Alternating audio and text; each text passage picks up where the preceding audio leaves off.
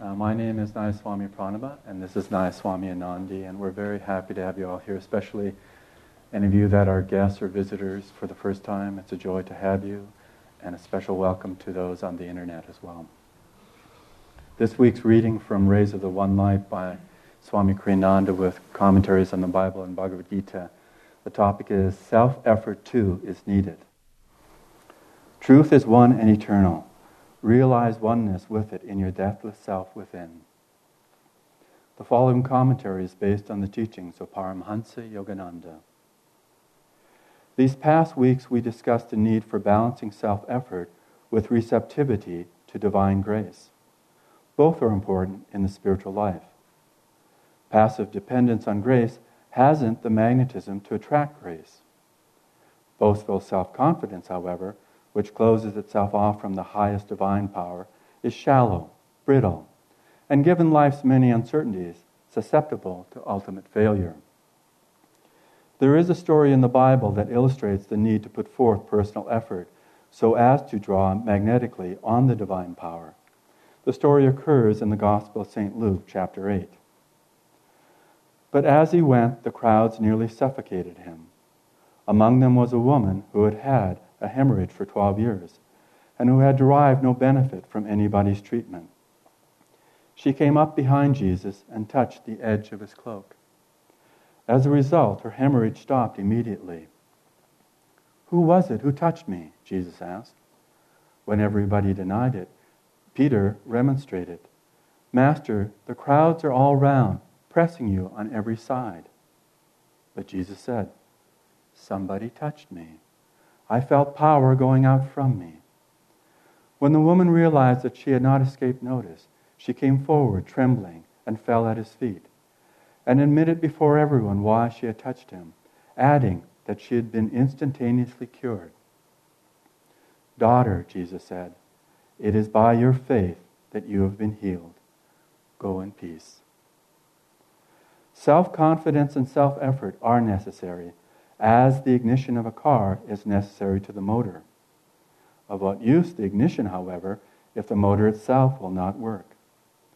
Wise is he who recognizes the real power in the universe and guides his life by that supreme power. As it says in the Bhagavad Gita in the 9th chapter, "To those who meditate on me as their very own, ever united to me by incessant worship, I make good their deficiencies and render permanent their gains." Thus, through Holy Scripture, God has spoken to mankind. Om, Om, Om.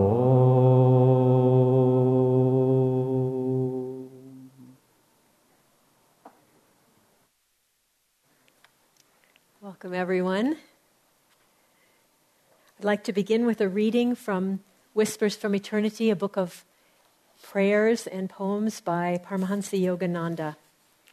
This is a prayer called "Satisfy My Soul Hunger." O pervading Spirit, the breeze of thy inspiration has removed every cloud from my heart.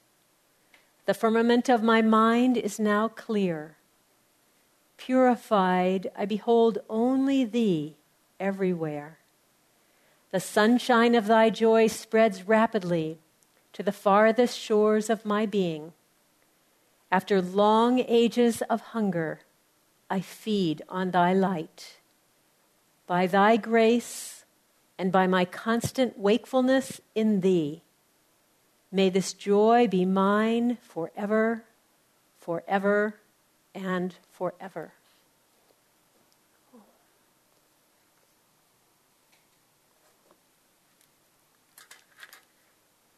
So this morning's topic, self-effort too is needed. I thought I would begin with a story to explain where the too, T-O-O, relates to, lest you think that this is a movie sequel or something. So this is a strange story that a friend of mine told me last week, and I listened to it again over the internet. But I hope you will be able to find the inspiration in it that I did, because I began to meditate on it quite a bit after I heard it. It seems that in Butte, Montana, there was a huge copper mine. It was a copper mine that supplied like 1/3 of the world's copper. And it went out of business sometime in the 20th century. And there was a huge pit next to it. And that pit began to fill up with water.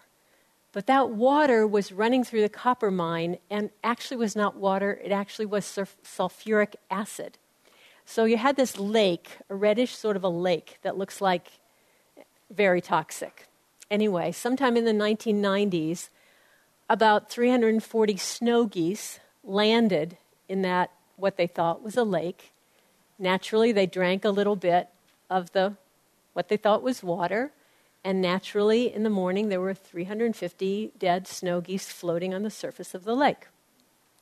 Well, there were 2 biochemists living near that area, and they were trying to avoid that toxic site as much as possible, but at some point, someone brought them like this green stuff that had been growing in the lake.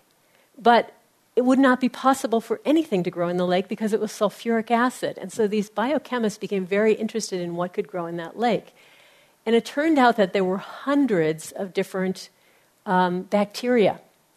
And it turns out that many of these bacteria are actually providing medicinal cures for various ailments. So that was one item. Then the next thing that happened to this couple, and they were the ones being interviewed on the radio, is that somebody brought them a hunk of this sort of black substance. And there were many of these sort of things floating in this toxic lake. And they said, "What is this?" And so they began to study this substance, this black substance, and it turned out that this substance was actually absorbing the toxins from the lake. Now, they knew that in biology there are these natural substances that absorb toxic materials, but they can usually only absorb about 10%. These black things were absorbing about 80% of this material, of this toxicity. So then they began to explore what was this bacteria that formed these black things. And I hope you will pardon my language when I say this, but that they found only one match for the bacteria in that, the black stuff, and it came from the rectums of snow geese. Okay, so we have this very interesting situation.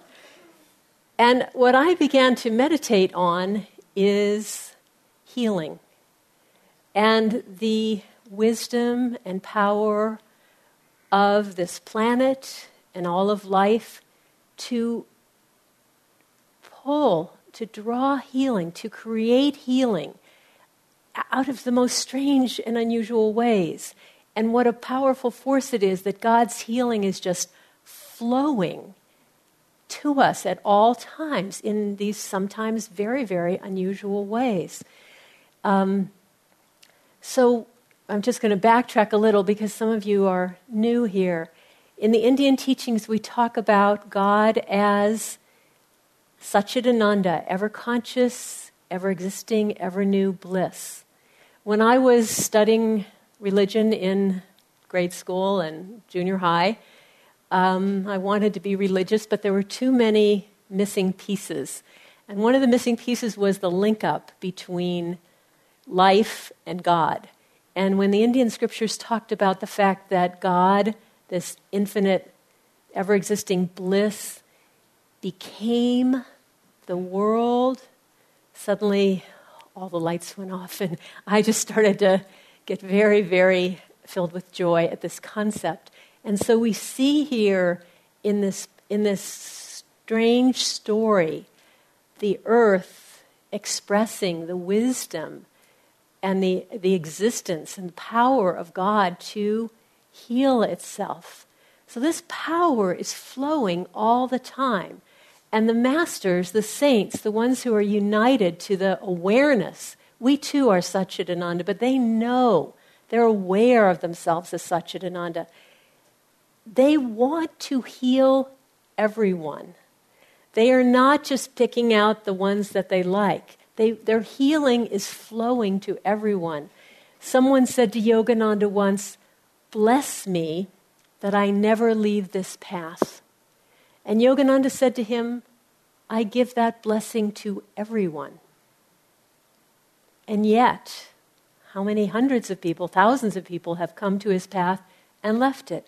It's not his lack of blessing. It's our ability to receive. So this brings us to the wonderful reading of Self-Effort 2 is Needed. And we come to the story of the woman who had the hemorrhage for 12 years. So this woman had to be weak. She could not have like a lot of energy at that point. She'd lost a lot of blood. And yet, there were these crowds around Jesus. It said that he was being smothered by the crowds. She got herself up, probably from her bed, and made her way through those crowds, and made her way, despite the people suffocating him, she made her way up to him and was able to touch the hem of his garment. So what we're seeing here, as Swami's referring to, we have to raise our energy level to receive those blessings of God. This woman put out a tremendous amount of willpower to do what she did, to be able to get near to him. So we have to get on the wavelength. God is giving the blessings all the time, but we have to get on the wavelength so that we can receive them. And part of that wavelength is energy. A story that I've always gotten a kick out of, that is such a great example of energy, happened with Yogananda, whom we call Master, and happened in Encinitas. Two of his first disciples in this country, Dr. Lewis and Dr. Lewis's wife Mildred, had moved from Boston and were now living in Encinitas with Master. And Master took a group of the disciples out into the countryside, as he liked to do, just to relax and enjoy nature's beauty.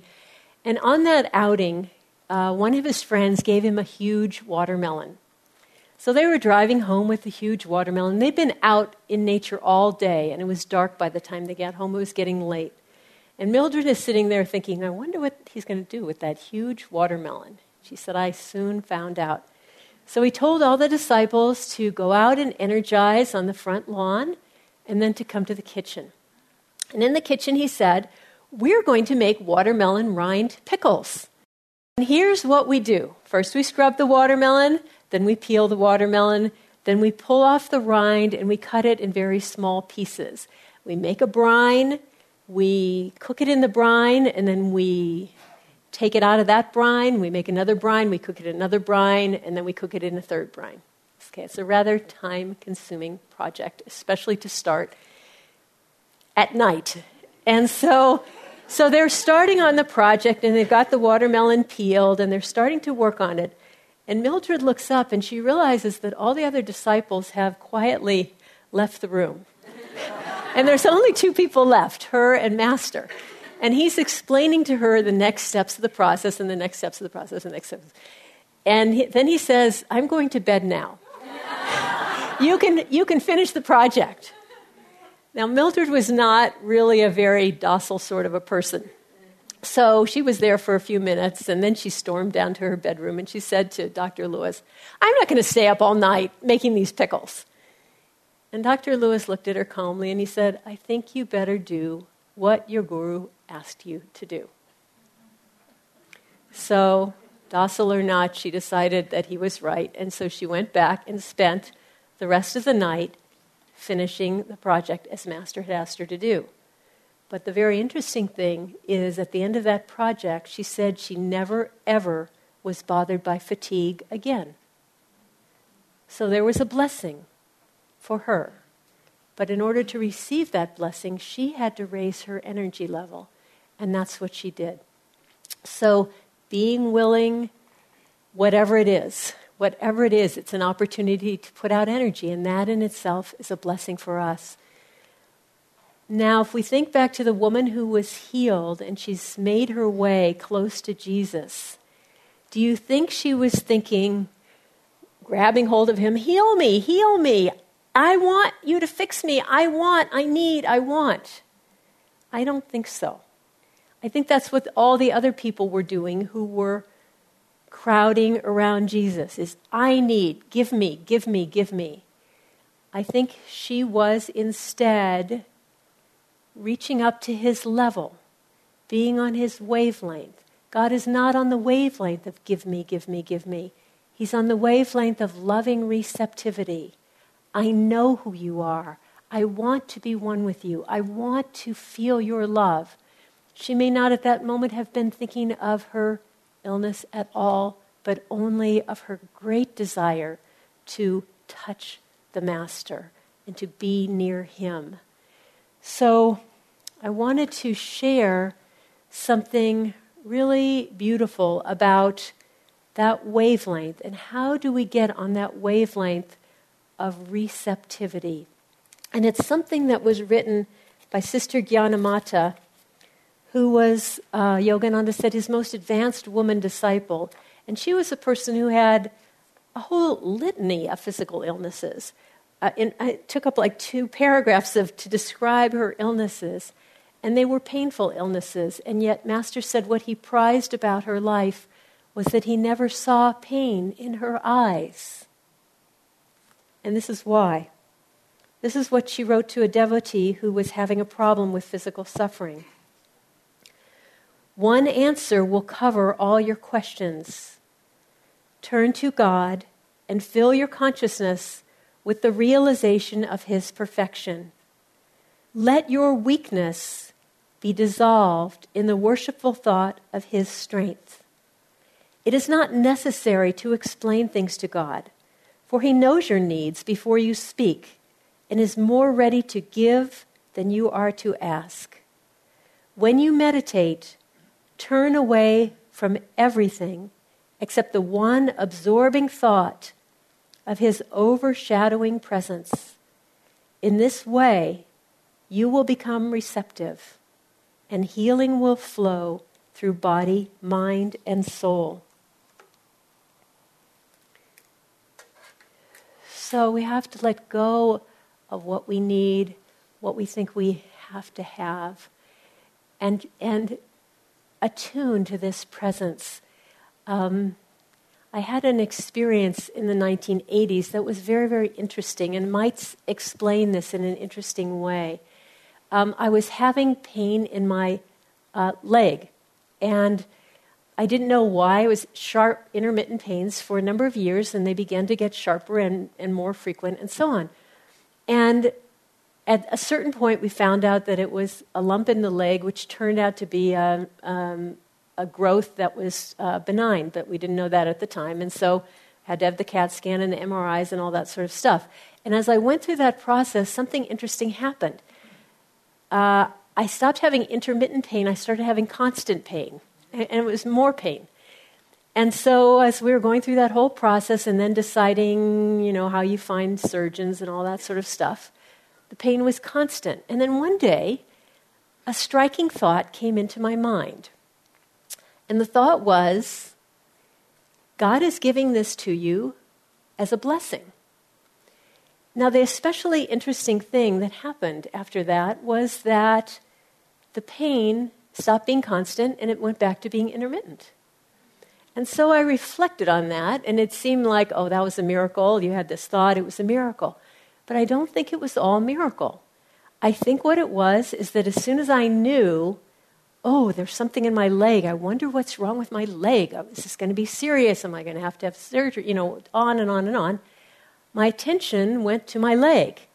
And perhaps because it was a nerve, and nerves are very sensitive, or because my muscles maybe were involuntarily tensing at the thought, I was squeezing that growth on the nerve, and there was more pain.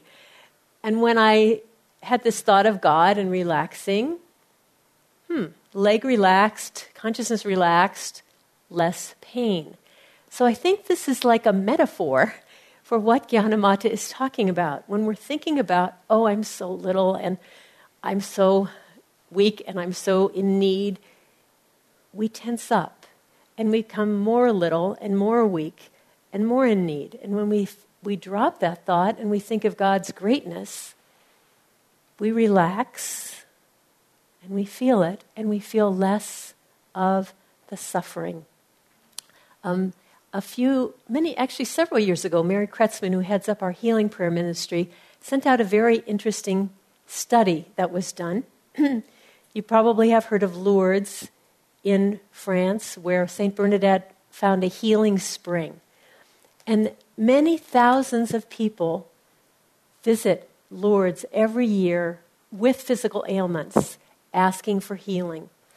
And only a small, but significant, but still a small percentage are actually physically healed. And someone decided to interview those people who had received those miraculous physical healings and ask them the question, what were you thinking about when you were healed? And their answer was important. They all said, I was praying for someone else. I was praying for someone else. Their thoughts were not on, I want, I need, give me. But rather, here I am in this sacred place, feeling these divine blessings. My beloved friend needs healing. Please, God, help her. And it opened them to receive divine healing. It put them on the wavelength of divine healing. That's what God is doing. God is giving. God is sending love and blessings. And when we are giving and sending love and blessings, we're on His wavelength. And He fills us with that. I was thinking about the image of prayer. And we've certainly all done it. But when you think about it on a certain level, it is a little embarrassing to sort of stand there and go, God, here I am, just the way I am, and I want you to fix my situation. I want you to send me the money that I need. I want you to send me the healing I need. I want you to send the relationship that I need. I'm going to stay right here. And you send it to me. Now, mind you, we've all been in those places where that's the only thing we can think of to do. And if it's the only thing you can think of to do, it's a great thing to do. It's like the best thing you can do. But what Sister Gyanamata, again, same source, said, which has always been such a powerful statement for me. She talked about a time in her life when something was coming to her that she really didn't want. She knew it had to come into her life, some terrible karma, and she knew she couldn't stop it. And she said she prayed inwardly, what is the prayer God will listen to? And the prayer she prayed was, change no circumstance of my life, change me. Do you see how that really gets to what we really want anyway? If we don't have money, or we don't have health, or we don't have whatever it is we think we need, yes, we want it, but more than that, wouldn't we like to have what it is that would help us either get it or find joy in how we exactly are, how we could get closer to God? It really doesn't matter the other stuff. What we really want is personal transformation, personal freedom. And that's what that prayer leads us to. And that leads us to the Gita quotation, which I have here again, which I'm going to read again, because this is, I think, one of my favorite Gita readings. And if not my very favorite, it's one I repeat parts of it to myself frequently, but I'll read it to you. Meditate on me as your very own, united to me by incessant worship. This is the part that I always say to myself, I will fulfill your deficiencies and render permanent your gains. Okay. So who doesn't have deficiencies in one way or another?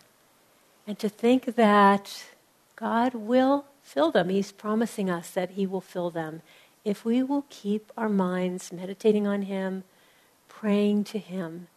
There's a beautiful story from the life of Teresa of Avila, who made a lot of revolutionary changes in the world of monasteries. And these changes were not very popular among the people who were doing monasteries in the way that they felt was comfortable. She was trying to make monasteries much more monastic, much more much more renunciation as part of it. And so they decided they would bring charges against her to the Inquisition. And they were false charges, but it didn't matter. The Inquisition was so awful that anything could happen to you if the Inquisition decided that you were, they thought you were guilty, or they thought it was more convenient if they found you guilty, they could do all kinds of terrible things to you. So they brought St. Teresa in to the Grand Inquisitor, and her accusers were there, and I assume somebody must have been there to speak for her, because St. Teresa stood there and said not one word in her defense. She looked at the Grand Inquisitor, and the Grand Inquisitor was scowling at her with a great intensity. But she didn't look at him. She looked above him, and she saw Jesus Christ there. And Jesus Christ was looking at her and smiling very reassuringly. And then he was scowling at the Grand Inquisitor, and he was scowling at her accusers, and she just went into rapture. And that was sort of the last she knew about what was going on. And when she came out of that, now the Grand Inquisitor was smiling at her and scowling at her accusers. And he said, the charges against you are completely false. I'm going to bring punishment against these people who've brought false charges against you. So it was her only defense. She had no defense, but she knew that God would take care of her if she just simply absorbed her mind in God. So this quotation from the Gita that says, I will fulfill your deficiencies, and combined with the quote from the Bible, seek ye first the kingdom of God, and all these things will be added unto you. This is really all that the disciple needs. This is the secret of Ananda.